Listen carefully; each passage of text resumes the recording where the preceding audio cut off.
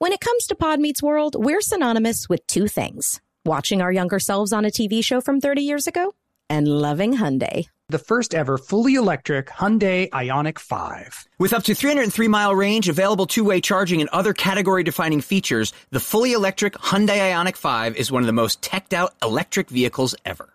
And as you know, we are tech heads. The standard ultra-fast charging capability gives you an 80% charge in just 18 minutes when using a 250-plus kilowatt DC fast charger. And with the available two-way charging, you can charge larger electronic equipment inside and outside the car, backyard or side yard. Hyundai, it's your journey. Learn more at HyundaiUSA.com. Call 562-314-4603 for complete details. 2024 Ioniq 5 rear-wheel drive has an EPA estimated driving range of up to 303 miles. Actual range will vary with options, driving conditions and habits, vehicle and batteries condition, and other factors. Available in limited quantities and select states only. Hey girlfriends, it's me, Carol Fisher, back with another season of the global #1 podcast, The Girlfriends. Last time, we investigated the murder of Gail Katz. This time, we're uncovering the identity of the woman who was buried in Gail's grave for a decade before she disappeared. Join me and the rest of the club as we tell her story. Listen to Season 2 of The Girlfriends, Our Lost Sister on the iHeartRadio app, Apple Podcasts, or wherever you get your podcasts. Hey guys, this is Paris Hilton. Trapped in Treatment is back, and this season we're taking on WASP, the Worldwide Association of Specialty Programs in Schools. They held us in dog cages. They starved us. They beat us. Was trying to brand us. So we were going to become the McDonald's of kid treatment. Join my host as they unravel the story of the largest and most shocking organization in the history of the troubled teen industry. Listen to Season 2 of Trapped in Treatment on the iHeartRadio app, Apple Podcasts, or wherever you get your podcasts.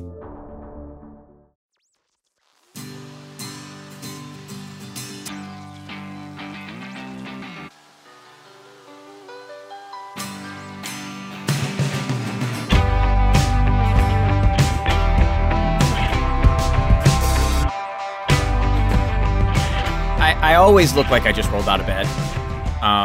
And there's people like you said, Ryder, like the bedhead hair is, like people try to achieve that look. Yeah. I literally just do nothing. So That's I'm not glad true, it's though. an You actual shower. look. Well, I shower, but I shower because I work out. Showering used to be a much bigger thing. for Okay, me. so when you say do nothing, You mean you're actually fully I like, take a bathe shower. I mean, but then I just dry my hair with a towel, and I don't like put anything in my hair or comb my hair or do your it. Like, I definition don't- of doing nothing is very different than mine. Like if I literally getting out of bed and doing nothing, I am doing nothing. But yeah, so no, showering used to be a much bigger thing in my life. Now it's just rinsing off, which is just like the worst thing ever. Like, what's the point?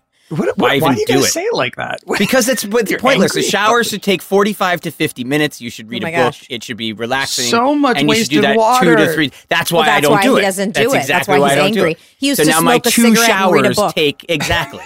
Well, it was more than 1 cigarette. And my 2 showers now take a total of like 12 minutes for both showers, and it's just the worst. So yeah, I'm always in this mood now too because I don't have the full shower anymore. I don't have that experience of being back in the womb, which is what I think it is, frankly. Yeah, the showering is womb-like for you. I mean, it is true that I'm just currently obsessed with modern street style, which is you can wear your pajamas as pants. That's totally fine. You could wear borderline slipper. Look at you rocking it. Like you. Okay, I was gonna say you could wear your slippers out of the house. Will, the way you are dressed right now is as a young cool.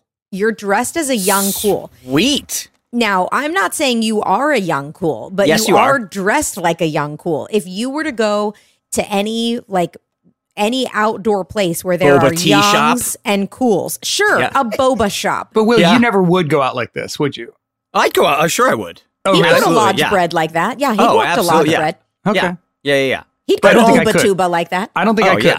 I could not. I I'd can't get go out in acai bowl sneakers. like this, no problem. You can't go out in sneakers No, I can. I'm joking, but I prefer not to. No. because you feel underdressed for life in sneakers? Yes, absolutely. Wow. Absolutely. I mean, I would not have yeah, pegged Ryder as the fancy one between the three of us. I know. Yeah. But You I really like are. Right? Why not? Explain that. Just because I look like crap all the time. No, not because you look like crap. Because you would choose to live under the tree in the woods and not shower for 3 weeks if you had your druthers. Right.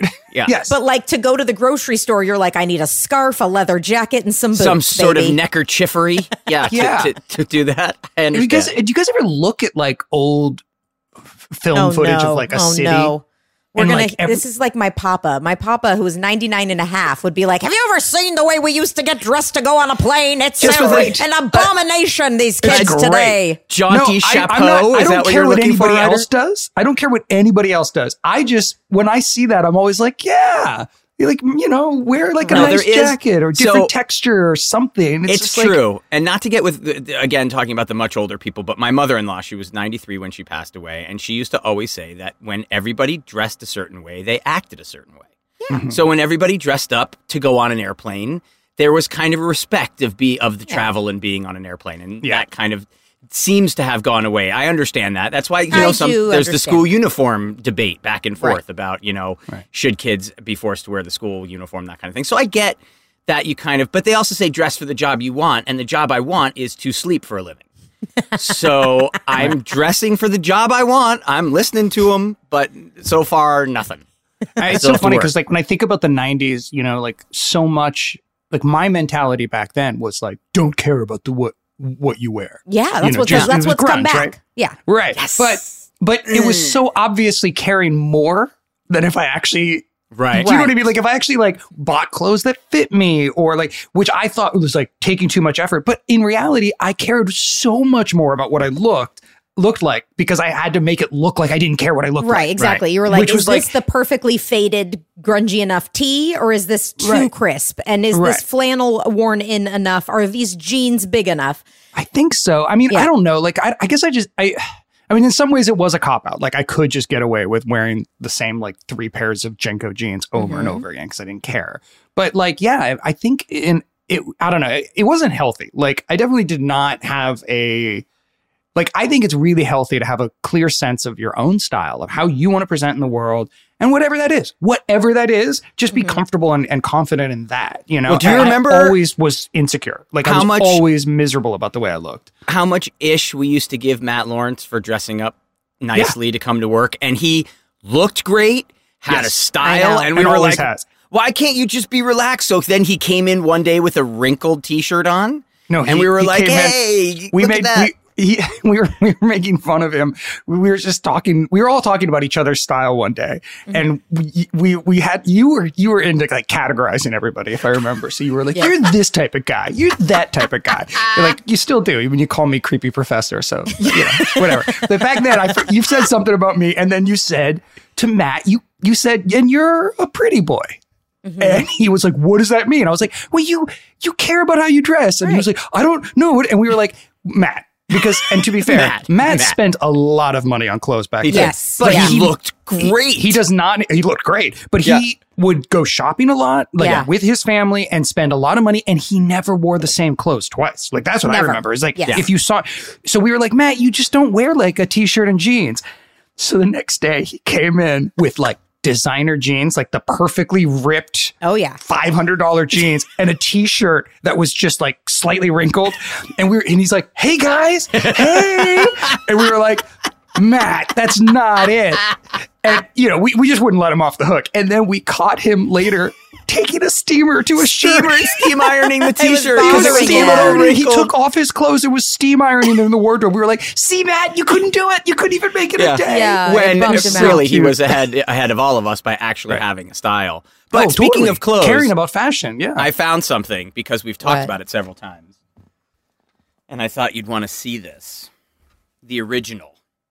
Oh, wow. There it is. The original John Adams High School athletic department sweatshirt you kept. Oh my gosh. There it is. It's perfectly ripped, like, the 80s. That's not ripped. You cut that. I think so. Yeah, I think you're right. Yeah, I think I probably at the time did cut that. And then it's just.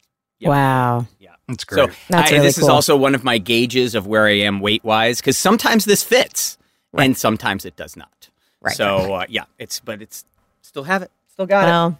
I just dress like a juggalo, and I love it. What's a juggalo? A juggalo. You know, one of those people who likes the Insane Clown Posse. No? Okay. I'll just say I thought you mispronounced gigolo, I'll be honest with you. I was like, what's a juggalo? It's kind of like a movement, right? It's like a whole like political movement, or is it just people that like their music? I don't know. It's a whole thing. I don't really get into the weeds of. Okay. God, you know so much about so much, Danielle. I don't know anything. We're at the iHeart concert. You're like, oh, so-and-so, and like reality TV show stars, obviously and I don't musicians. Watch reality TV. But you still knew it all. You still knew it all. Yep.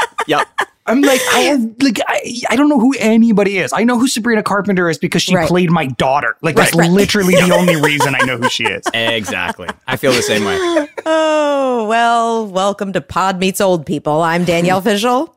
I'm Ryder Strong. And I'm a juggalo. I'm Will Friedle. Oh, man. I am really excited about today's episode.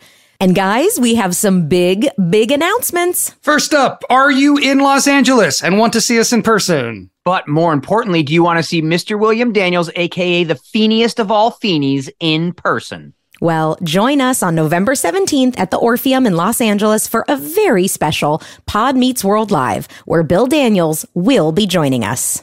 And some other surprise special guests, but as stated, those are surprises. Tickets and meet and greets are available now at podmeetsworldshow.com.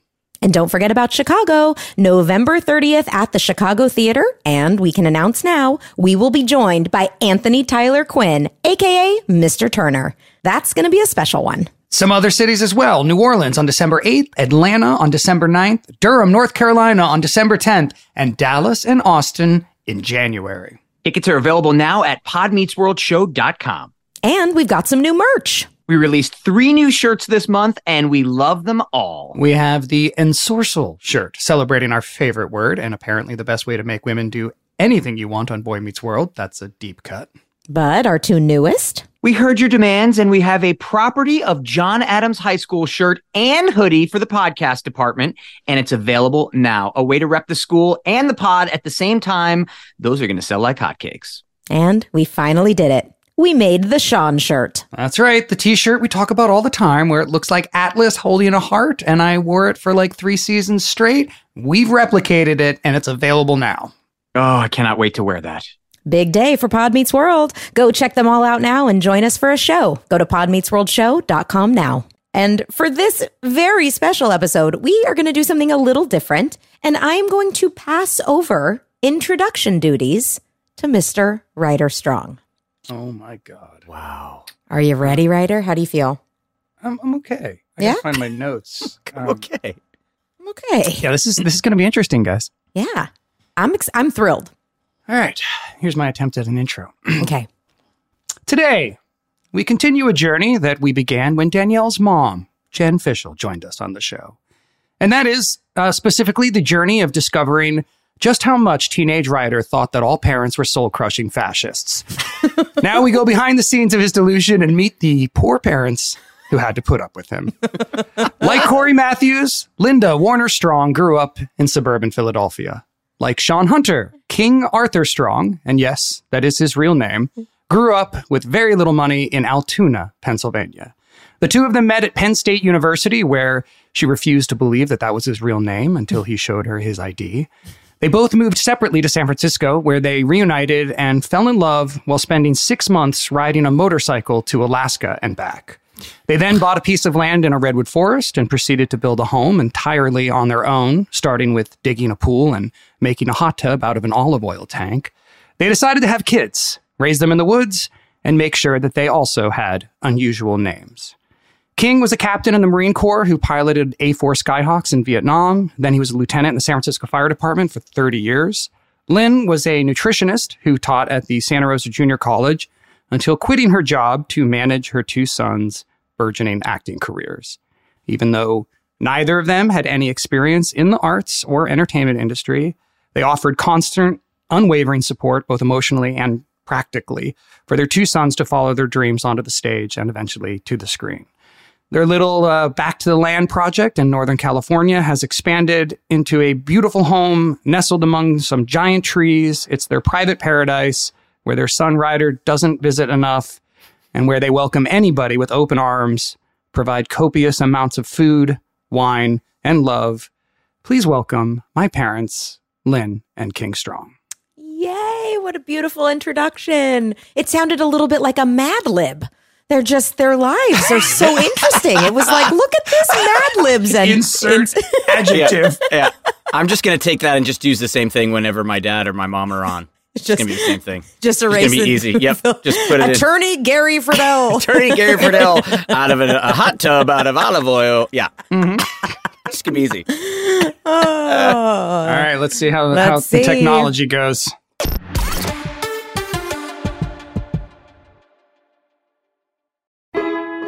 Hillary Burton Morgan here, and I am excited to share with you a new series I'm launching, a companion podcast to my passion project, Sundance TV's true crime story, It Couldn't Happen Here. Now, on the show, we focus on small towns and the crimes that can rip them apart. The cases we've covered have confused me, and they have made me deeply question our judicial system. What got me so excited about doing this podcast is that we have more time to really dig in. So you're going to hear more information on these cases, as well as never-before-heard interviews, and you'll get to go behind the scenes with me and the team and learn what it's like to make a show like this.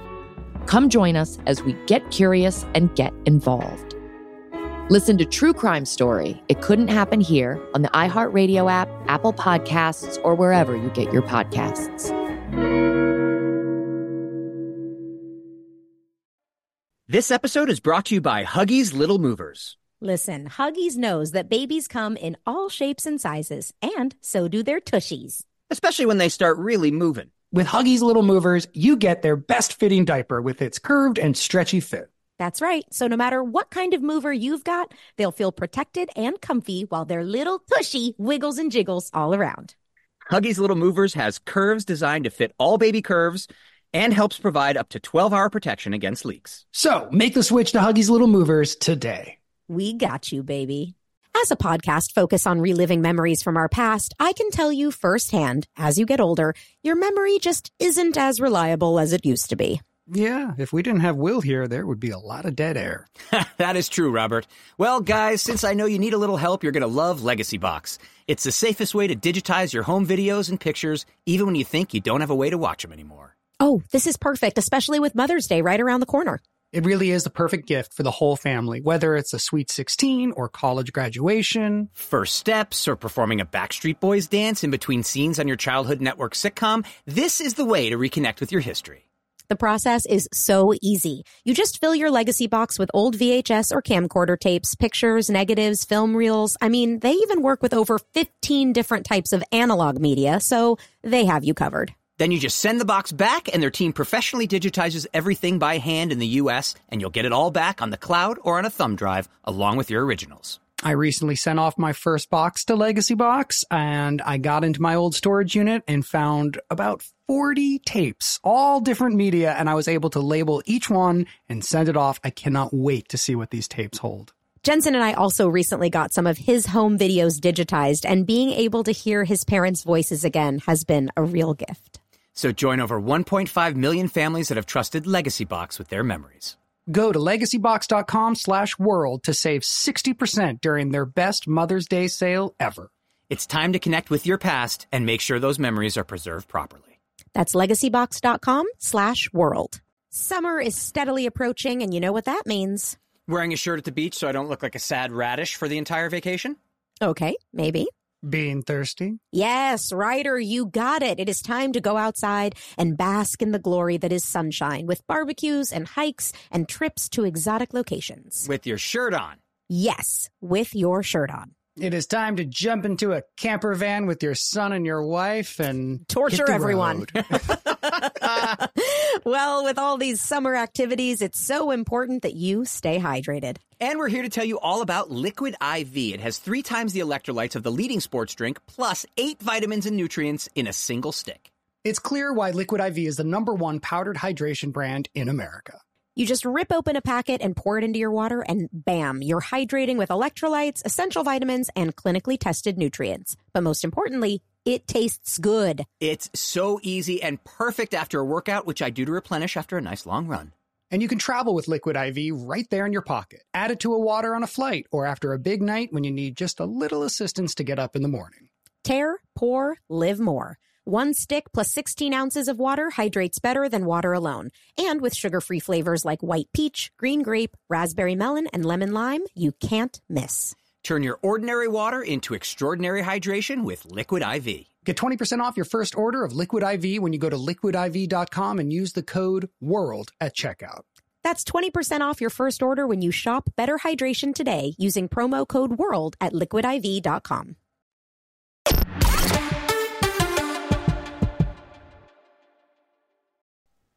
Hey! Oh my God. You guys look fantastic. That's so good to see. It's so good to see you both. So do you. Yeah, you're great. Thank you so much for agreeing to do this, guys. We're so happy to have you both. Welcome.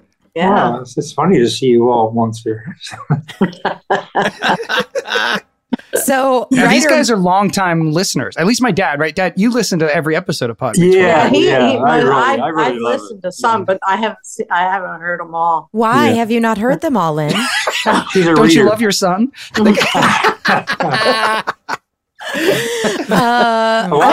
listen to it at double speed. Everything I listen to at double speed, and so I get through a lot. And every morning I get to do stretches, and then while I'm doing that, I get through a couple of episodes, or I switch to other things I'm listening to too. You know, like what? Skeptics Guide to the Universe and stuff like that. Danielle Fishel on double speed sounds terrifying to me. It's amazing, isn't it? It's just like 12-year-old Danielle. It is. It's like 12-year-old Danielle for sure. It's funny because I also listen on double speed to do the edits. And when I want to make an edit, I have to go into one time, just regular speed. And after that, then it sounds like this. That happens accidentally to me sometimes. What's going on here? He's talking so slow. Not to go back. Sound like whales. So I want to start a little bit. Just I'm going to let Ryder, kind of guide where he wants to take this interview. But we have your gorgeous home in the background, and I want to talk a little bit about the home that you guys built from scratch by yourselves, and what that process was like for you. How many years ago was it that you built the house now? Almost 50, huh? Yeah. 77. We wanted to move in right before Ryder was born. And he was born in 79, as everyone knows. Everyone knows that, yes. Yeah. So we moved in, but we didn't have cabinet covers or but we had a roof, and so we moved in. Yeah, her dad helped with the building more than anything, so the two of us basically built it, and it was a hassle, but it was fun. It was really fun. He's the greatest guy I've ever worked with in my life. And everything came out really nice, but we moved in without having, like she said, the cabinets done. A lot of things that are here now were built after we moved in, but it's it's an ongoing process. I was going to say, it's really never been done. The house is still being built. We're putting an elevator in. Very smart. Yeah, next week the elevator comes in. Yeah. Although we just listened to a program, I can't remember what it was, about how you shouldn't use elevators when you get to this age. You keep moving, that stops you. 100 years of life or something? Yeah. It's about, they interviewed all these people throughout the world who have lived over 100 years and why they lived over that period of time. It's because they didn't stop moving. As long as you're moving, your joints don't tighten up, you don't get lazy and just sit. And all these people who just made to 103, 110 or something like that, it's incredible. It was a really good show. But anyhow, we read that or listened to that just last couple of nights ago. So now if they put an elevator, we're not supposed to use it. My niece will really like it. Yes. And I couldn't agree with you more that continuing to move, but you guys also live on such beautiful property. You can get outside and move on mostly flat ground. The potential for injuring yourself on stairs far outweighs the benefits of walking when you can do flat ground walking. You're true. I tripped over these steps so many times. Absolutely. No, my mother-in-law used to always say, if you're resting, you're rusting. Yes. So I thought that was interesting. Right. It sounds like yeah, right. Yeah. Well, as you guys know, Ryder has been painted as sort of a Jack Kerouac, brooding artist type, this young literature major. So even when he was a preteen, he was that way. I have to ask right off the bat, what was it like raising a young Ryder Strong? Pretty incredible, actually. This guy was so sharp, really early on realized how intelligent he was. And he was particularly get into the program, into the show. That's where it kind of threw me, because there's so much he was doing there, and yet listen to podcasts is what amazing to me how much I did not know that you guys were experiencing. And Ryder particularly, he told us some of the stuff, but then he wanted off the show. Yeah. And it was like early on, why did you want off the show? But he had his reasons. And okay, if you want off the show, we'll go off the show. And actually, we talked about that because he was so anxious to get off and see a girl that he was dating at that time. Yeah. Maureen. The important thing. Maureen. Yeah. It's like, okay, if that's most important to you, so we can break the contract. It's no big deal. And kind of changed his mind about that. But as far as his brilliance that I am aware of, I seem to be recognized that really early. He's always, even as a little tyke, he was, I felt he had an old soul. Yeah, that's why Lynn always described him. Yeah, he has an old soul. He's like an old man in this tiny robot. But he had wisdom. He had wisdom and the intelligence that was pretty mind-boggling, actually. I was getting embarrassed. Where do you think Ryder and Shiloh's performative and artistic nature came from? Do either of you have any sort of performance bone in your body? Are either of you, would you consider yourselves to be performative or artistic? No? No, but we artistic at one time. I felt like I was, but that was more. And I'm crafty. I knit and do pottery, artwork, drawings and paintings and stuff like that. I was really into that. But we did videos. Early on when Ryder was about. What were you, Ryder? 2 or 3? I was 2, I think. Yeah, and that was, where did that come from? Because Dad, you just bought a video camera. You were like one of these first VHS adopters. Yes. Yeah. Right. Yeah. Well, your mother had always. You took a course. I took a course when I was in graduate school. I took a elective of filmmaking. So we used what's it called, Super 8, and had to edit and do little things. So I knew how you could edit certain ways, and so we had Ryder and Shiloh become, in their story that they made up, they become cowboys, but then they turn around and we stop the camera. They run in, get into their superhero outfits and get on the same spot. And as they turn around, then they magically become superheroes. Wow. And that's it. That's the moment. Visual effects. Yeah. Please tell me you still have this somewhere. Do you have this video? The Great Toy Caper? The Great Toy Caper? The Great Toy Caper. And you have it? Yes. It's legendary.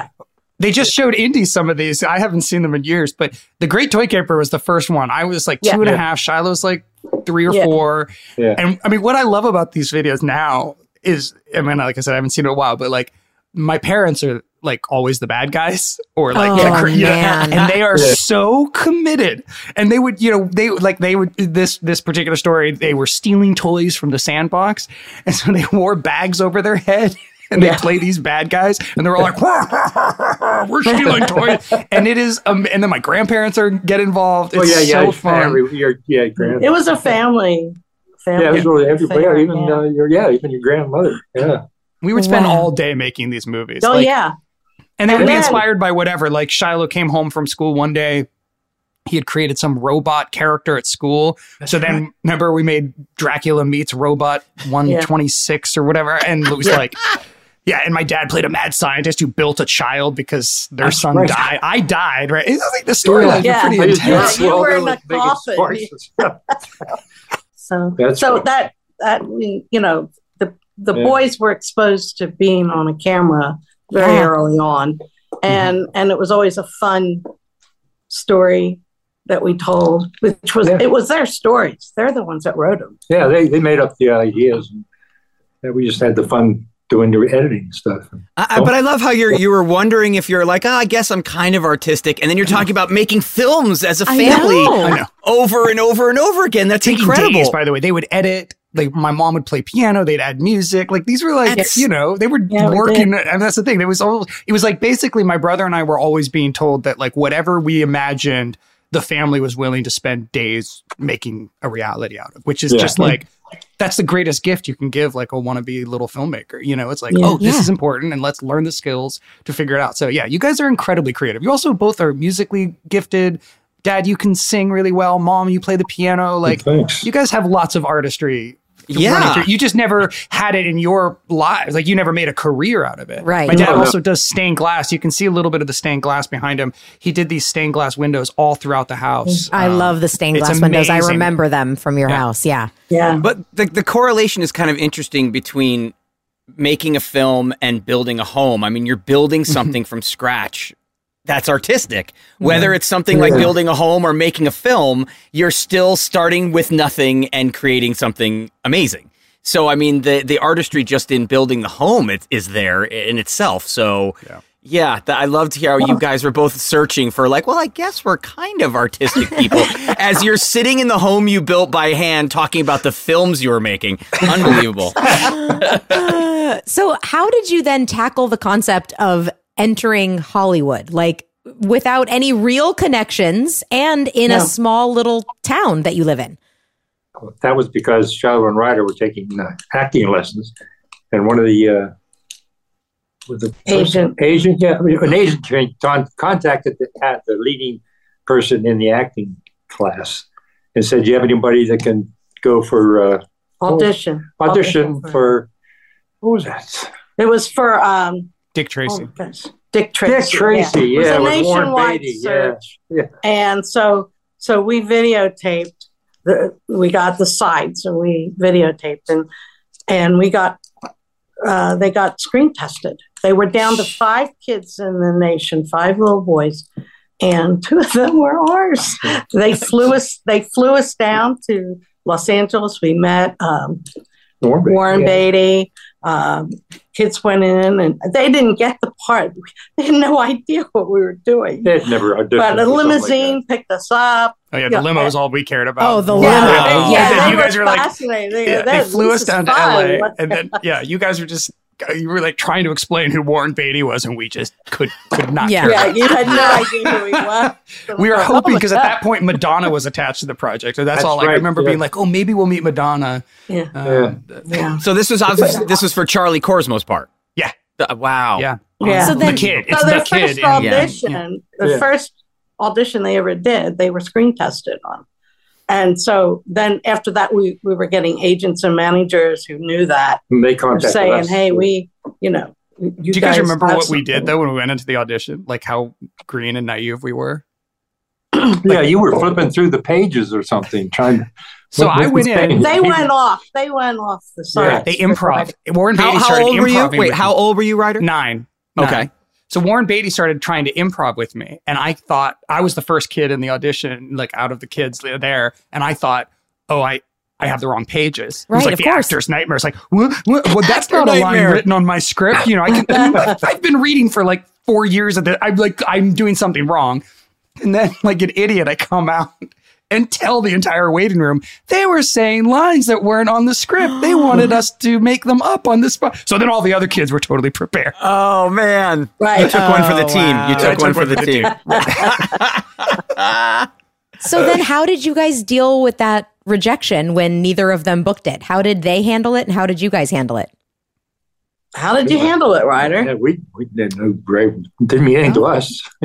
It was just exciting adventure. And you just got to go in a limo. And meet Warren Beatty. I mean, so cool. Yeah. Yeah, I remember thinking it was an adventure. Soon after that, we had they auditioned for Les Mis for the live performance in San Francisco. Yeah. And Ryder was booked that day. Shiloh was on a wait list to see how tall he'll get. So he was a couple of months later, he auditioned again. But Ryder was booked right away. Yeah, Shiloh was too tall, but he'd grown too much. So they measured us every week on Les Mis. Oh, because wow. we got too tall. They you were looked like a kid on stage. So Yeah. So what was that like having to bring Ryder? Because when you do live stage, obviously the schedule is grueling. What was that like having to shuttle him back and forth from San Francisco? Because you guys are what, an hour and a half outside of the city? An hour and a half. Yeah. Yeah, it was up there. And was that every day? 6 days a week. Wow. One day off, but several. Matinees, 2 days matinees, but two performances. Yeah, Wednesday matinees and Saturday matinees. And Saturday. I guess it was just Sunday. But there was, what do you call it? Curtain call at the end. Mm-hmm. They had a standing ovation every night. And Ryder, you wanted to stay for that. It's thrilling. And that was at 11:15 at night. Oh. So then we had to drive home there. So it was crazy. What do you remember most about his stage debut? I remember the audition. We were practicing what we were gonna sing, and Ryder changed his mind, I think, right before we got in there, to sing the Battle Hymn of the Republic instead of I forget what he was supposed to do. But anyway, and then they had him crawl across the stage singing the song. Right, because Gavroche has to die on stage. Yeah. And so I haven't seen it, so thanks. Spoiler alert. I've never seen Les Mis? Me neither. Oh my God. Remember we talked about this. We haven't seen it yet. Yeah. Yeah, so Gavroche has this like rousing theme song about how little people know and little people fight. It's actually been completely cut down in the latest edition, which is a disaster. In the original play, he had this whole song, and then he runs across, he jumps over the barricade to go get bullets because he's quicker and smaller than any of the other adults, and gets shot. But he has to he's singing his song while he's getting shot 3 times on stage. It was a great thing for a kid. So fun. I love that. Oh, so I just man. And so for my audition, they were like, I sang the Battle Hymn of the Republic, and they're like, now sing it, but you're dying and you're crawling across stage. Whenever I point at you, you get shot and you have to keep singing, which is, basically, and I, of course, loved it. I was like, yes. I remember though, because I had gotten new clothes for you to go. You were worried that it got all dusty from the stage because you had to crawl across there. Oh, you were like, sorry, Mom, my clothes got dirty. Yeah. But it was exciting though. It was an exciting time. This episode is brought to you by Huggies Little Movers. Listen, Huggies knows that babies come in all shapes and sizes, and so do their tushies. Especially when they start really moving. With Huggies Little Movers, you get their best fitting diaper with its curved and stretchy fit. That's right. So no matter what kind of mover you've got, they'll feel protected and comfy while their little tushy wiggles and jiggles all around. Huggies Little Movers has curves designed to fit all baby curves and helps provide up to 12-hour protection against leaks. So make the switch to Huggies Little Movers today. We got you, baby. You'll know real when you get it. It'll say eBay Authenticity Guarantee, and you'll feel it. Maybe it's a head-turning handbag, a watch that says it all, jewelry that makes you look like the gem, or sneakers and streetwear so fresh, every step feels fly. When it comes to style and luxury, eBay gets it. They're making sure the things you love are checked by the experts. Not just any experts, specialized experts, real people who love this stuff with real hands-on authentication experience. So when you see that shiny blue check mark that says Authenticity Guarantee, shop with confidence. Every inch, stitch, sole, and logo is verified authentic through a detailed inspection. That's how you know that eBay's got your back. Because when you finally step into those sneakers, put on that watch, get your real gold glow up, swing that handbag over your shoulder, or step out in that streetwear, you'll realize that feeling is unlike any other. With eBay Authenticity Guarantee, you can trust that feeling of real is always in reach. Ensure your next purchase is the real deal. Visit eBay.com for terms. We talk a lot about moms on this podcast and how important they are to us. Absolutely. Without Jen Fishel, what pictures would we post on our social media? But above and beyond all the incredible mom things they did for us, laundry, dinners, let us travel to Los Angeles alone to chase our dreams of acting. Will, what else was your mom doing?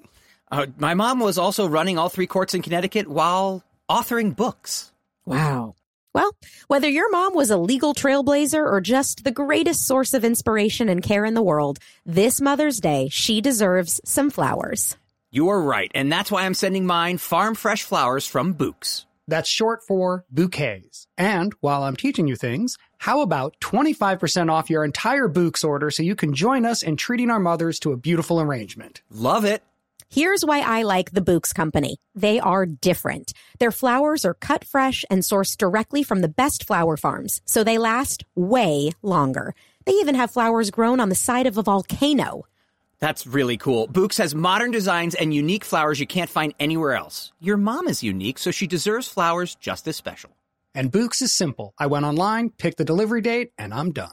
Mother's Day is May 12th. Don't miss the chance to thank your mom. Order your Bouqs now. And with 25% off, you can send some to mom, wife, aunt, and even grandma. Go to Bouqs.com and use promo code WORLD for 25% off. That's BOUQS.com, promo code WORLD. Bouqs, promo code WORLD. After 2.5 years. He was cheating while you were pregnant. Yeah. About 13 women? More. Like if I would have stayed married to Max, I think he would have cheated forever. It was just a toxic relationship. Michael Cawthon returns to Wind Down with Jana Kramer. Wind Down with Jana Kramer and Michael Cawthon. You don't want to miss this 3-part reunion. On iHeartRadio or wherever you get your podcasts.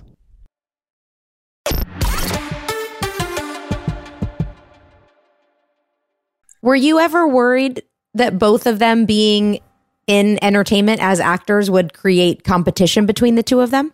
Sure. Oh, yeah. Yeah. Because they're going through the same part sometimes. Yeah, because they're only 18 months apart. So they were constantly auditioning for the same part.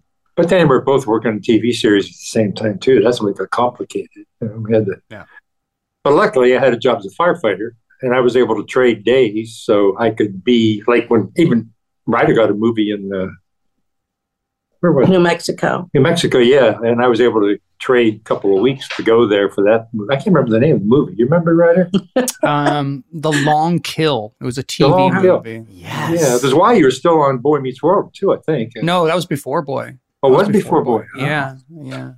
But yeah, you and I spent like 3 weeks in New Mexico together. I just remember playing cards constantly. And What card games did you play? Egyptian Rat. Oh, what is it called? You taught me that. You taught me that game, I Ryder. remember you teaching me that too. Game. Yep. I don't remember it now, but I remember. It's a great way to kill time on a set with your dad when you're 11 years old. Is that when you have to slap the pile? You have to slap. You're supposed to slap the pile, and if you have doubles, I think you can call it Egyptian rat screw. I think, but whatever. Yeah. So or Egyptian war. But my dad and I played that, and we just had. I remember we had a great time. We went and saw the cliff dwellings, and we had a lot of downtime because I was a very small part in this movie. But and then I went to Australia for a job with you, Mom. They took turns, and then my brother would be like, Shiloh was off doing movies in North Carolina a bunch, right? We had to take turns. It was crazy. Do you remember hearing about then when Boy Meets World came up? Was this just another one in a long line of auditions, or did you think that maybe this was going to be special? I mean, do you remember hearing about the show? Nothing about it. It was any other audition. And it was surprising that it lasted 7 years. That was incredible. But it was such a good show right from the beginning that you knew it was going to last. But then Ryder's part got bigger and bigger, it seemed. Yeah. I don't know. Listening to you guys, your podcast, I'm amazed how much I didn't know. Went on behind the scenes and what you guys did. It was amazing. I know. My mom says the same thing. My mom's like, man, I feel like I knew it all. She's like, and then I realize we all think we know it all because we just have our own little POV. Yeah, right. Yeah. Well, but at least us moms were there all the time. Yeah. Exactly. I know. Yeah. My parents still ask what a podcast is. So a little bit different. But yeah. Yeah, but Mom, you were there for the first 3 seasons pretty consistently, right? Oh, yeah, I was. So what was that like for you? Initially it was very exciting. Meeting everybody and seeing, how it all works. But it got boring very quickly. Yes, exactly. You weren't being paid to be there. So it was, but it was a job, and I was supposed to stay within sight and sound of my child kind of thing. But he was in school, and I knew he was fine in the school with with David Combs and Wesley. And so I got to read a lot of books initially, which I was happy about, because when you're raising boys out in the country, you never have time to read a book. So that was nice. I was able to catch up with reading a lot of biographies and so. Yeah, that's all I remember about any times I spent there, was just reading a book. Yeah. And then watching a show.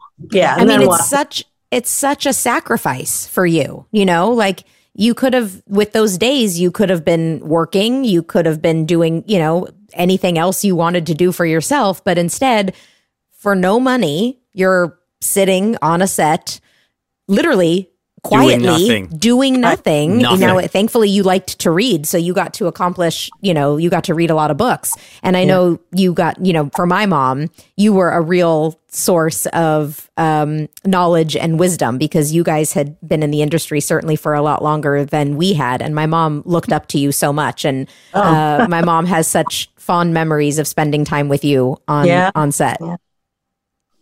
Yeah. What was the set of Boy Meets World like in particular, Mom? What was it? What was the set of Boy Meets World like as compared to other sets, or like the group of people, the cast, the crew, the other parents? Okay. The one that really stood out for me was that you had done a guest spot on Home Improvement. Mm-hmm. And I think they were right next door. Yeah. But anyway, you were there for 1 or 2 weeks. In fact, it was a Halloween, which we're getting near. Mm-hmm. But the 3 kids, the 3 boys that were on Home Improvement, they were being yelled at. It was upsetting to see how they treated them, So I really appreciate the fact that the whole crew, everybody in Boy Meets World, they respected you as actors and professionals. And I never remember anyone ever yelling or degrading to any of you. So I was very impressed with how well they treated you and treated you like professionals that you were. Yeah. I know the Home Improvement boys have talked about that.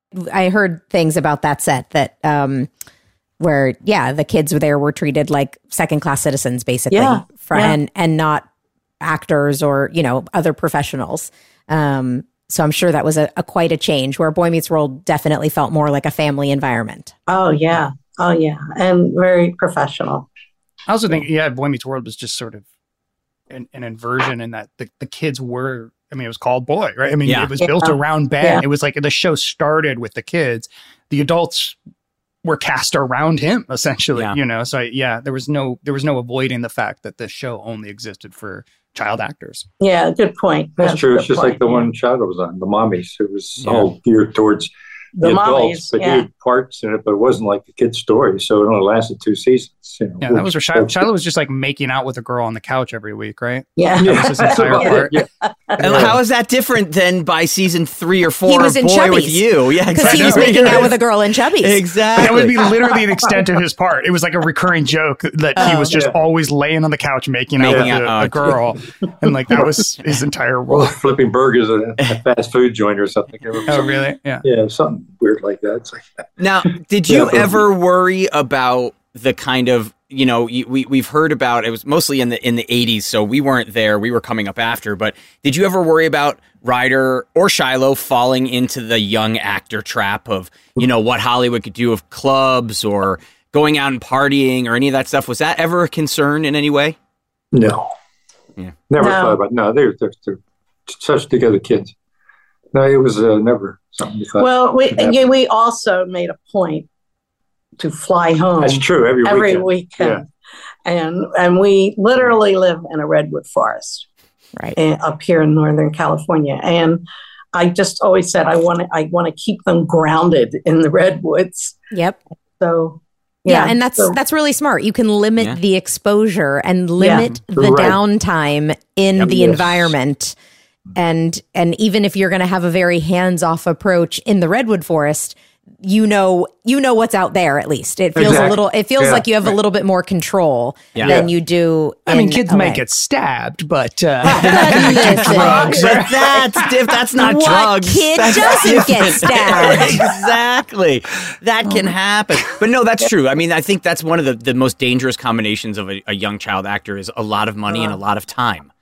And so you put those two things together, and sometimes it's not a great combination. So yeah, I think we all kind of avoided that hole, which is great. But I know that one of the things that made me feel so good, especially one time, Lynn, was that I knew that you started to really trust me with hanging out with Ryder, because we were going somewhere and you were like, I don't want to go here. Just take the Previa. And you tossed me the keys to your car, and you were like, you just take them, let's go. And I had everybody in the car. They were just driving your car around. I was like, oh, this is good. She trusts me now. This is awesome. So I remember that. That's so cool. I remember feeling good about that. Yeah. I did. You were the older, the elder in the groups.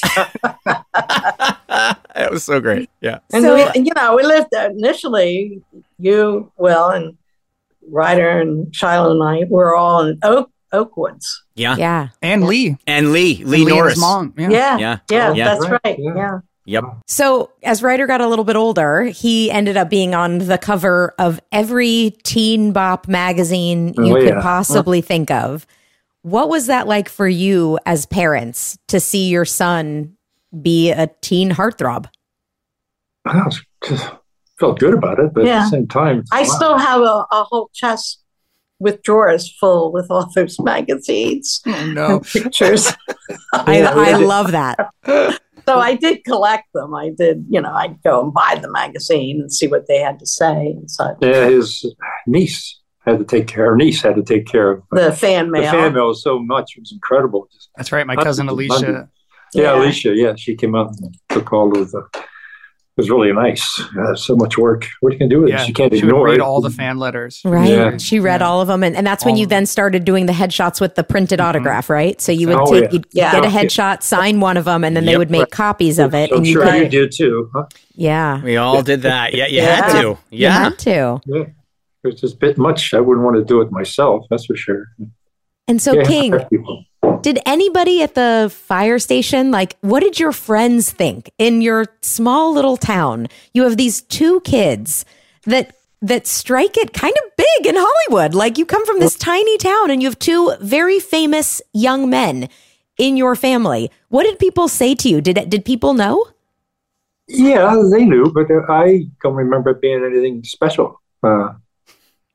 They just didn't care. Well, no, they to this day ask about. What's weird, when we go to the fireman's ball, the fire department. Yeah, those guys were really impressed for some reason. But I'm thinking locally, I don't remember being that much of a. Well, of course, right here, country. Right. What's local? You don't have all these people around you. You have family it's over there. It's like a 15-minute drive to the town of Sebastopol, which is a town of 7,000 people. Right. And that's a drive away. So but Ryder, our podcast has made local press. We've been in your paper. That's right. So, I know, that was we saw that. Yeah, it's incredible. I imagine you were probably in the local paper back then too. No, I think it goes back to the idea that no one really cared. Nobody cared because we were a kids show. So we were sort of flying under the radar at home. I remember I would go home and in Sonoma County basically feel invisible. I felt like a totally normal Which kid. is one of the reasons you loved it. I loved it. Which is what we wanted too.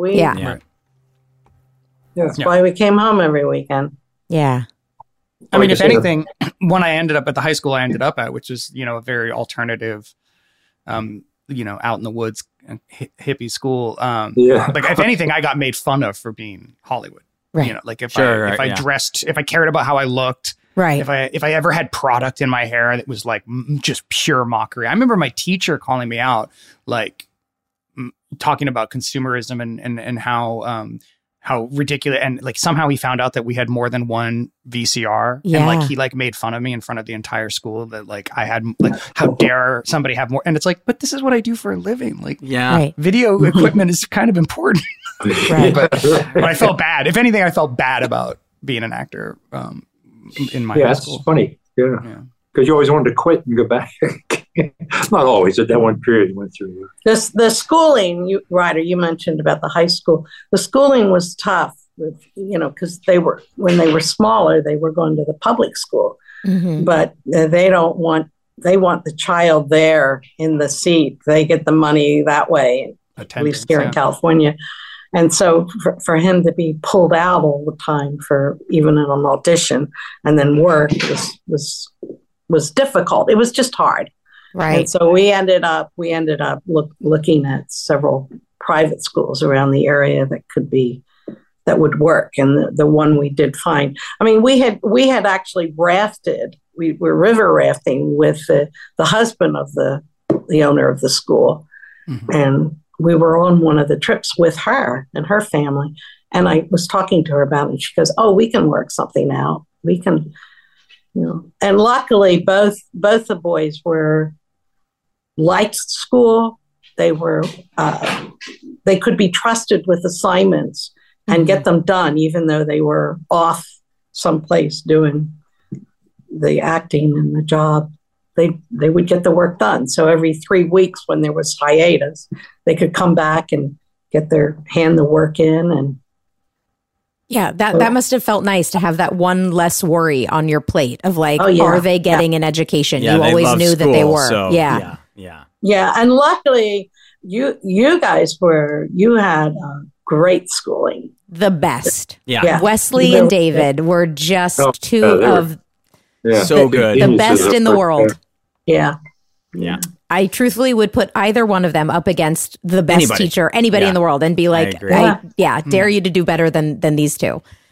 So I have a question, because when Jen Fishel came on, we had to talk a little bit about Danielle's dating history. And I think it's only fair that we do the same when we talk about Ryder, because Ryder so I met him, he was 12, he'd already been married for 32 years. Falling in line with the old man inside the young man's body. Yeah. He has been relationship guy since day one that I met him, and I was wondering if you could talk just a little bit about, a man who wears his heart on his sleeve when it comes to the relationships he's in. What was it like raising somebody who has been in love, I think he's been with in love and people. Tortured. He's a tortured, in love young man from the time I had met him. Can you walk us a little bit through Ryder's love life? You take that. Oh, yeah. He would just, you just described it perfectly. Yeah. He just falls totally, and it's that one and only person. Yeah. They were all long-term relationships. I know. Did you ever want to encourage him to because my mom, I would usually fall for the very first person that would appear in front of me after a breakup. And my mom would go, "Danielle, you can't just keep stumbling into quote unquote long-term relationships. If you're never available, how are you going to meet the right person? If you're just always taken." Did you ever want to encourage Ryder to not be so obsessed with finding the one at 12 and to maybe just kind of be a little freer and date around? I'm asking for young Danielle, who really just never had her chance. Yeah, that's the problem, is Danielle is retroactively trying to get Ryder. Did you ever encourage him to just be a little single for a while? Yeah, marry Marine, damn it. No, I don't remember encouraging to. No, it was all because the women that he was with were great. They were, good choices. Yeah, good choices. Everyone he ever dated was always like, "Oh, that's fine." Oh no, right. Okay. No. Yeah, you guys had a very cool hands-off approach to a lot of your parenting. Where do you think that comes from? Were you guys raised with a lot of freedom as kids, or were your parents a little more strict? Oh, my parents were totally free. Do whatever you want to do as long as you want to. I never had any restrictions at all.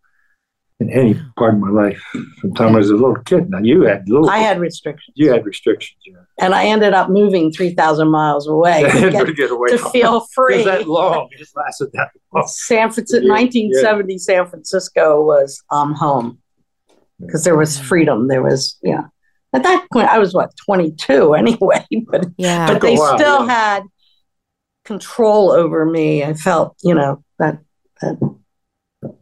It's totally different, the two of us. Like I said, I had total freedom from the time I was 10, 11, 12 years old, but 22. And you had to move to get it. Yeah, really. I did. Yeah. What a time and a place, though. Can you tell me just a little bit what San Francisco in the late 60s, early 70s was like? I mean, that was like a cultural phenomenon in the United States. What was it like at 22 moving across the country and seeing San Francisco at arguably its height of coolness? What was that like? Oh, boy. Well, like I said, I felt at home and felt totally free. You could do whatever you wanted. We had gotten into marijuana, and so we were enjoying that. And then there were protests at Golden Gate Park that you could just join in, and it was just exciting. It was very exciting and free. And when did you guys reconnect? So you guys met at Penn State and then moved separately to San Francisco. At what point did you guys reconnect, and what were you doing separately at the time that you guys reconnected? Well, when I first came out to San Francisco, I only came out for the summer. And, but during that summer, I decided I need to move out. So, but the first night I was in San Francisco, I went out with King, not as a date, his old roommate who I had dated at Penn State. I went out and I saw him. And so I saw King the first night. Actually. Yeah, I took over and visited, and after about a year, I guess. Winter, I guess. That winter, I don't know. Somewhere in there, Bill, who she was dating, said to me, I was backpacking at the time a lot, and he said to me, Lynn to backpack. Why don't you date her? Yeah. Well, I mean, Bill and I were never serious, ever serious. So that's how we got together. All right. Wow, I love that. Lynn's boyfriend set you two up. That is my favorite meet cute ever. But it turned out great. Yeah, that's a great friend of mine and good friend of hers, and we got together, and then the kids actually, Ryder, you called him Uncle Bill, didn't you? Or Yeah, but then I never saw him after the age of like 4 or 5. Yeah, he went out for cigarettes. He moved back. Never came back. He moved back to Pennsylvania. Pennsylvania. But you guys really, you were dating on and off, but you really, it was the trip to Alaska that really, definitely, solidified. Yeah. Definitely. What happened on that trip? Well, we went up on a Honda 350, one bike with the two of us on it, and our one pack which was just a backpack that had steel frame backpack, our little stove for cooking meals, and that was pretty interesting. One other change of clothes, and we just took off. Yeah, and it was. We got how far? We got about 80 miles. Yeah, we got up to Sonoma County where we now live. A piston, a brand new bike, and we had to pull over to a place which was just an abandoned farmhouse. And we slept there for the night. Now it's a It's a KOA. KOA campground. Somebody bought the property. It's a big campground now, but we were the first camp there. And the next morning, we pushed it over to the Honda dealership, which was in Petaluma at the time, and they fixed it that day. And we continued on our trip and got all the way to Alaska. When I look back on that, I'm surprised we just kept going. Yeah, that we never discussed. Let's go back home. Let's go back to San Francisco. You were only 80 miles away. I know. Well, you guys were just telling me about, like, where was it the middle of the trip or whatever, when you were doing the backpacking, where Dad wanted to build a raft and like go across the thing, and that's when you finally had your breakdown, Mom. That was Alaska, right? That was the later. West Coast trail. on Vancouver Island. Oh, okay. Yeah. Sorry, Yeah. I thought that was that first trip. No, that was a separate trip. No, that was after Alaska. It was, but that was the trip that we had been together several years, living together. I think we were up here at Redwood Shire, our place we call it, and but we took that trip, and King was very excited about building the raft, and we had to have a tide, watch the tides, and anyway, it was a awful trail. It was not well maintained. I was fallen trees across the road, across the trail. And how many days in were you? You were like 3 or 4 days in. Yeah, just a couple days. Yeah, and I just said, this isn't fun. My bedroll was wet. Everything was wet. Plus, we met 2 campers on the coming the other direction, the other way, who had lost all their equipment crossing that river, and they said that, and they had nothing. They had no food. Nothing. We had to give them some food. We gave them some of our food. And I thought, well, that'll really be a great challenge. And she was worn out by then. So no, I'm this isn't fun. That was the only trail, But I told them, I said, look, you go on. I'll hike back because we've already just came from there. I can go back. And then I'll yourself. I know. Well, it's like bear country, Vancouver Island. Like Jesus. I'll stay in the motel, and then when you get back. Honestly, King, not a bad decision. Listen, King, if you want to take the chance with your bed and all of our belongings, I'll go to a motel and I'll see you on the other side, sir. Yeah, I think that was a healthy moment for my parents. Yeah, for my mom. But King said, no, we're doing this together, and I'll go back with you. It's good. Fine. So he went to the motel, and he didn't force you to go down the river. We didn't get a motel. No, he didn't get, because we were camping. Of course not. Why would you do that? No. Just air dry your bed. Air dry your bed. Yeah. But at that point, I knew he was a keeper. Yeah. That was it. I knew it. Actually, you should have known after the Alaska trip. That was 3 months getting back to that. The original one. Yeah. It took us about a month to get up there. That's how slow we were because it rained the whole time. On the motorcycle. Huh? And you were riding a motorcycle and it's raining the whole time. Jeez. We got stuck a couple places because all the springs in the rear wheel broke. This is not a good ad for Honda. I got to be honest. This is a terrible ad for the Honda 350. Thank God we're sponsored by Hyundai. Not Honda. The Yukon, all through the Yukon, the Alcan Highway was all gravel, and it was very windy, incredibly windy. And because of World War II, they made it really windy so that anybody strafing it wouldn't be able to wipe out the whole convoy. So they made it like this all the way up to Alaska. So it was crazy, and all the only other people on the highway there was these big trucks delivering up to Alaska. So, and every time they went by, this gravel would come up and we'd have to cover up. Oh my gosh, because you'd get gravel spit at you. Yes. Yeah, it was. This sounds like my absolute nightmare. I was going to say, Danielle and I'm just staying quiet because it's like, this is the Ryder's like, yeah, I can't wait to try this myself. I love this. This is what I like to. I'm going to bring my child. I feel like on a wimp when I have a camper van, guys. This is why when I have a camper van, I'm like, what are we doing? This is like the height of luxury. We should be on bicycles or a motorcycle. We should have to carry all our own gear. What are we doing? I'm going back to King saying, well, we just met 2 hikers coming the other way who lost all their equipment. Stuff. Yeah. So I thought this was a good challenge. Challenge. Wow. It's kind of bizarre. Well, Alaska, we went up the Alaska now recently. It's all paved now. It's beautiful. They straightened it out. And we took a big camper. One of these huge campers, biggest ones you could get. Well, that's what I said. I said, if we go up again 40 years later, I said, I want a mattress that's a couple Exactly. Thank you. You deserve it. Right. Isn't there a 4 seasons in Alaska? There's got to be a 4 seasons in Alaska. There was an article that was written. Do you guys still have that article where some reporter ran into you guys on your Alaska trip? I was in Washington. And he took a photo of my parents and it got published in the newspaper. Do you guys still have that? We should find that because I would love to post that. Yes. It's like basically a profile of look at these crazy hippies in their tiny motorcycle driving all the way up to Alaska.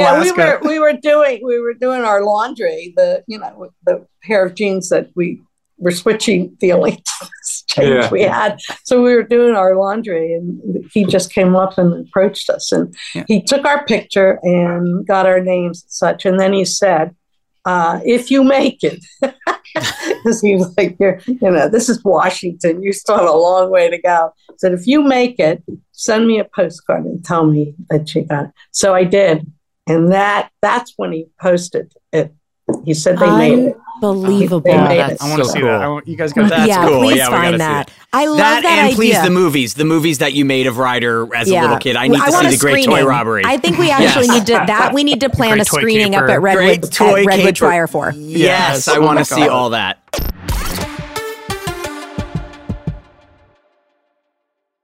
This episode is brought to you by Huggies Little Movers. Listen, Huggies knows that babies come in all shapes and sizes, and so do their tushies. Especially when they start really moving. With Huggies Little Movers, you get their best-fitting diaper with its curved and stretchy fit. That's right. So no matter what kind of mover you've got, they'll feel protected and comfy while their little tushy wiggles and jiggles all around. Huggies Little Movers has curves designed to fit all baby curves and helps provide up to 12-hour protection against leaks. So make the switch to Huggies Little Movers today. We got you, baby. You'll know real when you get it. It'll say eBay Authenticity Guarantee, and you'll feel it. Maybe it's a head-turning handbag, a watch that says it all, jewelry that makes you look like the gem, or sneakers and streetwear so fresh, every step feels fly. When it comes to style and luxury, eBay gets it. They're making sure the things you love are checked by the experts. Not just any experts, specialized experts, real people who love this stuff, with real hands-on authentication experience. So when you see that shiny blue check mark that says Authenticity Guarantee, shop with confidence. Every inch, stitch, sole, and logo is verified authentic through a detailed inspection. That's how you know that eBay's got your back. Because when you finally step into those sneakers, put on that watch, get your real gold glow up, swing that handbag over your shoulder, or step out in that streetwear, you'll realize that feeling is unlike any other. With eBay Authenticity Guarantee, you can trust that feeling of real is always in reach. Ensure your next purchase is the real deal. Visit eBay.com for terms. We talk a lot about moms on this podcast and how important they are to us. Absolutely. Without Jen Fishel, what pictures would we post on our social media? But above and beyond all the incredible mom things they did for us, laundry, dinners, let us travel to Los Angeles alone to chase our dreams of acting. Will, what else was your mom doing? My mom was also running all 3 courts in Connecticut while authoring books. Wow. Well, whether your mom was a legal trailblazer or just the greatest source of inspiration and care in the world, this Mother's Day, she deserves some flowers.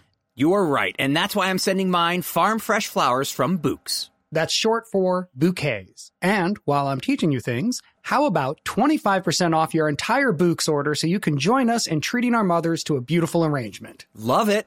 Here's why I like the Bouqs Company. They are different. Their flowers are cut fresh and sourced directly from the best flower farms, so they last way longer. They even have flowers grown on the side of a volcano. That's really cool. Bouqs has modern designs and unique flowers you can't find anywhere else. Your mom is unique, so she deserves flowers just as special. And Bouqs is simple. I went online, picked the delivery date, and I'm done. Mother's Day is May 12th. Don't miss the chance to thank your mom. Order your Bouqs now. And with 25% off, you can send some to mom, wife, aunt, and even grandma. Go to Bouqs.com and use promo code WORLD for 25% off. That's BOUQS.com, promo code WORLD. Bouqs, promo code WORLD.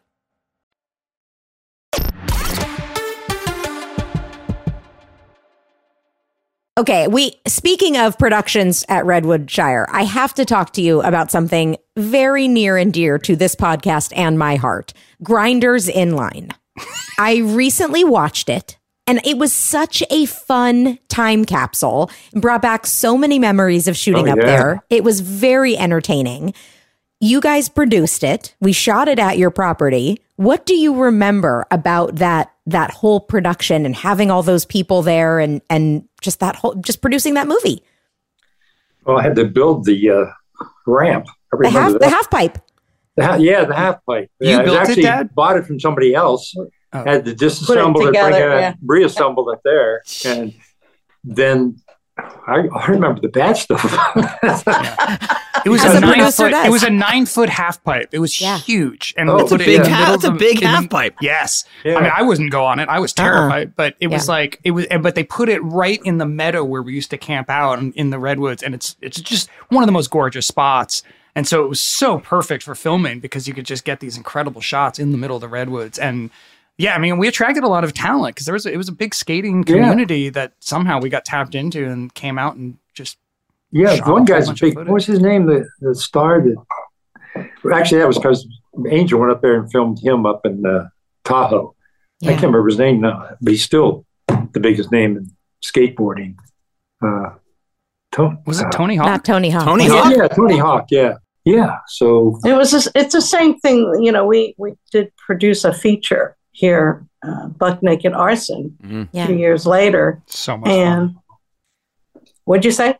I said so much fun. Yeah, that was. Christine Lakin, Rusty was in it. Rusty came up in it. No questions asked. Showed up and filmed with us for we shot a whole feature in 12 days or 14 days or something. Just 2 it was weeks. one of the first digital features. We were using the same cameras that Lucas had developed for the new Star Wars films, and there were only 6 of them in the world. But we got 2 of the cameras and shot a movie in no time. And that was Amy Snow, who was a PA, a phone PA on a stage PA at Boy Meets World. Who wrote that script, and then she handed me the script, and I was like, "This is great. We could probably shoot this on my parents' property," and we did. It was so much fun. But honestly, truly, you two and Ryder and Shiloh were so ahead of your time. Now it's very common practice for every child actor who has a family or a team. They start a production company and they start doing their own stuff. But that was not common practice in the late 80s, early 90s. No. So what was easy. that? Okay, what? It wasn't as easy. Yeah, now I can see how everybody would do it. Yeah. Exactly. And so that's my question, is that you guys being so ahead of your time, what was that like for you going into it and being like, we're going to learn as we go? I guess stupidity, I guess. No. No, it was exciting to do. It was fun to do, but at the same time, it was not profitable. Right. You have to know what you're doing. You have to be a marketing person or have a marketing person, and we didn't. From my perspective, what's so amazing about you guys is you always just approach any project and you just do it, right? You just figure it out. And like when you didn't know how to build a house, Dad, you've always said you just read a book, right? Read a book, figured it out, and built a house. And I think you guys so admirably approached all of filmmaking the exact same way, which is exactly right. The problem is the industry of Hollywood is a whole nother, making a film is one thing, right? Like putting a production together, getting the creatives, getting the equipment, and all of that you guys thrived at. And we, we're so good at, because that can-do attitude that you bring to everything you do was perfect for independent cinema and perfect for making projects. The problem is once the project is finished, you need money. You need capital, and you need marketing, and you need distribution, and you need all these other, and you need everything else. Right? And being up in the redwoods, really, really far from Hollywood, is not super helpful in that regard. And I don't think either one of you wanted to be huffing it to film festivals. No, we are not salespeople. No, we can produce things, but we can't sell them. Robert Redford does it in Montana, right? Well, that's Robert Redford. A little more of a connection. No, I think the value, at least with Buck Naked Arson and Grinders in line earlier, was I just wanted to teach the boys that they can do it. If they, they can do it. It can happen. That's so smart. And they're both still in the business. Yeah. And what were your thoughts when Ryder decided he wanted to stop acting? All right. Yeah. Simple as that. Okay. No problem. I like being home more than going to places. It was fun for a while. After you go one or two, it's like, okay, I got to read all that books. That was about it. I was reading 4 or 5 books at a time at that time, I remember. Yeah. I'd probably leave a book somewhere and get another one to read it. So whenever he's going to quit Boy Meets World, sure. Right. But I think I needed to hear so badly. Yeah, because I was under so much pressure at the age of 16. I felt like the whole world was forcing me to be on a TV show that I was not happy with, and I was just unhappy. And so I really needed your support, that it didn't matter to you, that you would love me no matter what, that, I could fail at Boy Meets World and still be a success in your eyes. That's what I needed to hear from both of you guys. And you were, there was no just question. Knowing that, then you went on. Yeah. But it was fun to see all the other stuff you got up with afterwards. We weren't involved, just. Well, I remember after you turned 16, I didn't have to be on the set, right, with you, and so Ryder got a loft in downtown Los Angeles, and I left. He was on his own. Yeah, and I other people were critical of that. How can you leave a 16-year-old on their own? And I was like, Ryder is so ready to be that, and he's responsible. I'm not worried about that. Plus, he was working. He had, and that whole cast and crew of Boy Meets World were looking after him too. Did you feel that? I felt safe. Did you feel that confident right from the beginning with it, or was it something that at first you were a little more hesitant about, and then you grew into the comfort of it? I probably grew into the comfort, getting to know everybody and the friendships and being together for a couple of years at that point was, you felt together. And I just knew he was being watched over or taken care of, and he could take care of himself. Even at 16, he was ready. Yeah. That old soul. I remember, Lynn, we talked about that once, because because you had told me, my parents weren't out on the set all the time, and I was by myself, 16, 17. And at first you had said to me, you were like, I'm kind of amazed you're here by yourself. And then when Ryder had the loft himself, you and I had a talk where you're like, I kind of get it now. If you're a responsible person and you're ready for that, then it's what you do. So yeah, we had a whole conversation about that, where you were kind of like, okay, I get what you were doing. I get what your parents were doing, and it worked. So he was pretty responsible, this one. I mean, at first you were coming down. You were going to come down like every other week. Do you remember, Mom? You were like, I'll come down every other week. And I think you only did it like twice, and then you were like, it's okay. Because then you were just sleeping in my loft. Like, we had like a separate bed on the top for you. And it was like, this is uncomfortable. This is a 16-year-old's loft. I'll just get out of here. How does it make you feel now watching Ryder with a family of his own? And what are your thoughts if Indy wanted to become an actor? What do you guys think about that? Sure. That's what he wants to do. He's an actor already. He's a performer. He's already a good grief. Yeah. Yeah, he's a brilliant kid. He's taking acting classes right now, right, Ryder? Mm-hmm. Yeah. Yeah. He's just so good. And he's been on a camera ever since he's been born, so. Yeah, exactly. We all have him. Yeah. Is there a possibility of The Great Toy Caper 2? Is that possible? Actually, yeah, Ryder. Yes, let's do it. Will you guys put bags on your head again? Can we be a part of this one? I want to be in this film. Sure, we'll write you in. Yeah. Okay, good. Well, I want to thank you both for coming on here, and I also want to thank you for raising such a special, incredible, I just truly like a one-of-a-kind man who has meant so much to both Will and I over the years. And I want to end with asking you, of all of the amazing qualities Ryder has, and there are many, what do you think your favorite quality about Ryder is? If you could select one quality that Ryder has and say, this is something I would want for everyone to have or to experience, what would you say is your favorite thing about him? Good grief. There's so many. His wisdom. Yeah. His wisdom and intelligence. Yeah. That he applies to his analytical ability. Yeah. Yeah. Understanding. Yeah. Which he had when he was 2 years old. We sensed it. So. Man, I want to see 2-Year-Old Writer. I really need to. We really need to do a screening of these just movies. Crying over the girl he just broke up with. Yeah, 2 years old. He's already been in a relationship for 5 years. He's angsty. He's can't get over her. Yeah. Oh man. He enjoys that angst. He sees it as a process, I guess. Yeah, it motivates him. Yeah. It keeps him going. Yeah. Yep.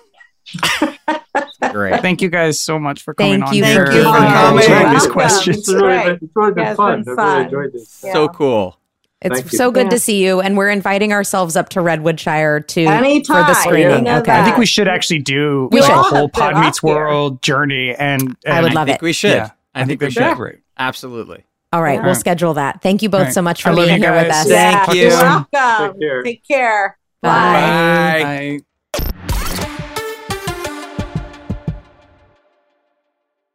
This episode is brought to you by Huggies Little Movers. Listen, Huggies knows that babies come in all shapes and sizes, and so do their tushies. Especially when they start really moving. With Huggies Little Movers, you get their best fitting diaper with its curved and stretchy fit.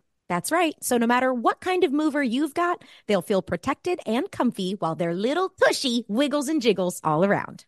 Huggies Little Movers has curves designed to fit all baby curves and helps provide up to 12-hour protection against leaks. So make the switch to Huggies Little Movers today. We got you, baby. You'll know real when you get it. It'll say eBay Authenticity Guarantee, and you'll feel it. Maybe it's a head-turning handbag, a watch that says it all, jewelry that makes you look like the gem, or sneakers and streetwear so fresh, every step feels fly. When it comes to style and luxury, eBay gets it. They're making sure the things you love are checked by the experts. Not just any experts, specialized experts. Real people who love this stuff, with real hands-on authentication experience. So when you see that shiny blue check mark that says Authenticity Guarantee, shop with confidence. Every inch, stitch, sole, and logo is verified authentic through a detailed inspection. That's how you know that eBay's got your back. Because when you finally step into those sneakers, put on that watch, get your real gold glow up, swing that handbag over your shoulder, or step out in that streetwear, you'll realize that feeling is unlike any other. With eBay Authenticity Guarantee, you can trust that feeling of real is always in reach. Ensure your next purchase is the real deal. Visit eBay.com for terms. We talk a lot about moms on this podcast and how important they are to us. Absolutely. Without Jen Fishel, what pictures would we post on our social media? But above and beyond all the incredible mom things they did for us, laundry, dinners, let us travel to Los Angeles alone to chase our dreams of acting. Will, what else was your mom doing? My mom was also running all 3 courts in Connecticut while authoring books. Wow. Well, whether your mom was a legal trailblazer or just the greatest source of inspiration and care in the world, this Mother's Day, she deserves some flowers. You are right, and that's why I'm sending mine farm fresh flowers from Bouqs. That's short for bouquets. And while I'm teaching you things, how about 25% off your entire Bouqs order so you can join us in treating our mothers to a beautiful arrangement? Love it. Here's why I like the Bouqs Company. They are different. Their flowers are cut fresh and sourced directly from the best flower farms, so they last way longer. They even have flowers grown on the side of a volcano. That's really cool. Bouqs has modern designs and unique flowers you can't find anywhere else. Your mom is unique, so she deserves flowers just as special. And Bouqs is simple. I went online, picked the delivery date, and I'm done. Mother's Day is May 12th. Don't miss the chance to thank your mom. Order your Bouqs now. And with 25% off, you can send some to mom, wife, aunt, and even grandma. Go to Bouqs.com and use promo code WORLD for 25% off. That's BOUQS.com, promo code WORLD. Bouqs, promo code WORLD.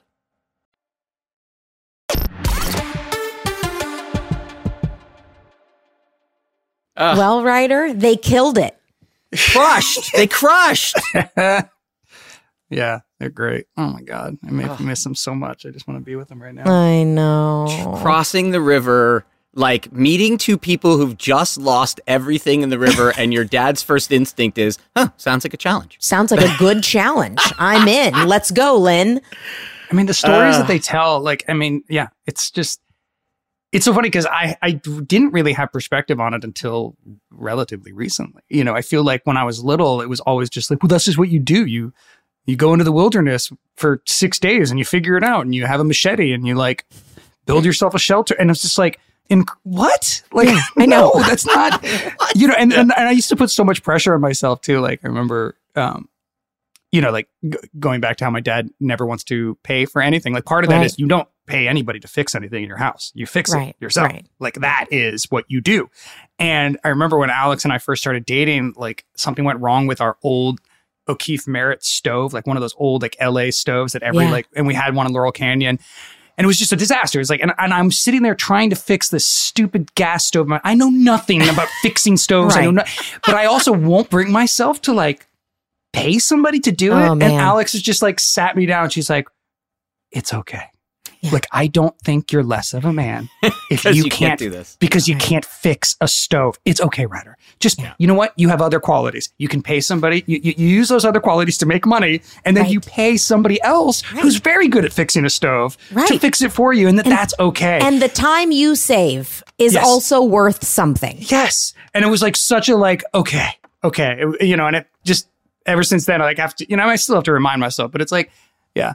But my parents are, they're both just amazing people. I love them so much. I. How long they been married now? Oh God, since 74. No, they bought the property in 74, but they actually didn't get married, I don't think, until 77. Okay. So what is that? 46 years. Yeah, 46 years. But it's so funny because in their, for their generation, they were late getting married and having kids, Right. They dated for 6 years before they actually got married. But my mom was 32 or whatever when I was born. And that was so late. Now it's pretty typical. Yeah. Now you're actually on the early side. Yeah, exactly. Yeah. Yeah, your parents are amazing. I have a really wonderful photo of my parents and your parents on the cruise, and they have swapped. And my dad is sitting on your mom's lap, and I think my mom is sitting on your dad's lap. And it's a very what happened on the cruise? You know what? Let's talk about cruises. We'll do the cruise episode. Bring them back. We do have to have the Sail with the Stars cruise episode because we have not talked about that. But we will do that for sure. Oh yeah. Well, thank you all for listening to this episode of Pod Meets World. As always, you can follow us on Instagram, Pod Meets World Show. You can send us your emails, podmeetsworldshow@gmail.com. And we have merch. It's okay to hire someone else to fix your merch. We have our Ensorcel shirt. Yes. I love it. I'm a big fan of the Ensorcel shirt. So check that one out. Fast. Yeah. Ensorcel shirt. Ensorcel shirt. If you haven't checked it out yet. Wow. I mean, Ryder is... If you haven't checked that out yet, go to podmeetsworldshow.com and see for yourself. Ryder, send us out. We love you all. Pod dismissed. Whoop, whoop. Pod Meets World is an iHeart podcast produced and hosted by Danielle Fishel, Wilfred L., and Ryder Strong. Executive producers Jensen Karp and Amy Sugarman. Executive in charge of production Danielle Romo. Producer and editor Tara Sudbach. Producer Maddie Moore. Engineer and Boy Meets World superfan Easton Allen. Our theme song is by Kyle Morton of Typhoon. Follow us on Instagram @PodMeetsWorldShow or email us at podmeetsworldshow@gmail.com. Hey girlfriends, it's me, Carol Fisher, back with another season of the global #1 podcast, The Girlfriends. Last time, we investigated the murder of Gail Katz. This time, we're uncovering the identity of the woman who was buried in Gail's grave for a decade before she disappeared. Join me and the rest of the club as we tell her story. Listen to Season 2 of The Girlfriends, Our Lost Sister on the iHeartRadio app, Apple Podcasts, or wherever you get your podcasts. Hey guys, this is Paris Hilton. Trapped in Treatment is back, and this season we're taking on WASP, the Worldwide Association of Specialty Programs in Schools. They held us in dog cages. They starved us. They beat us. Was trying to brand us. So we were going to become the McDonald's of kid treatment.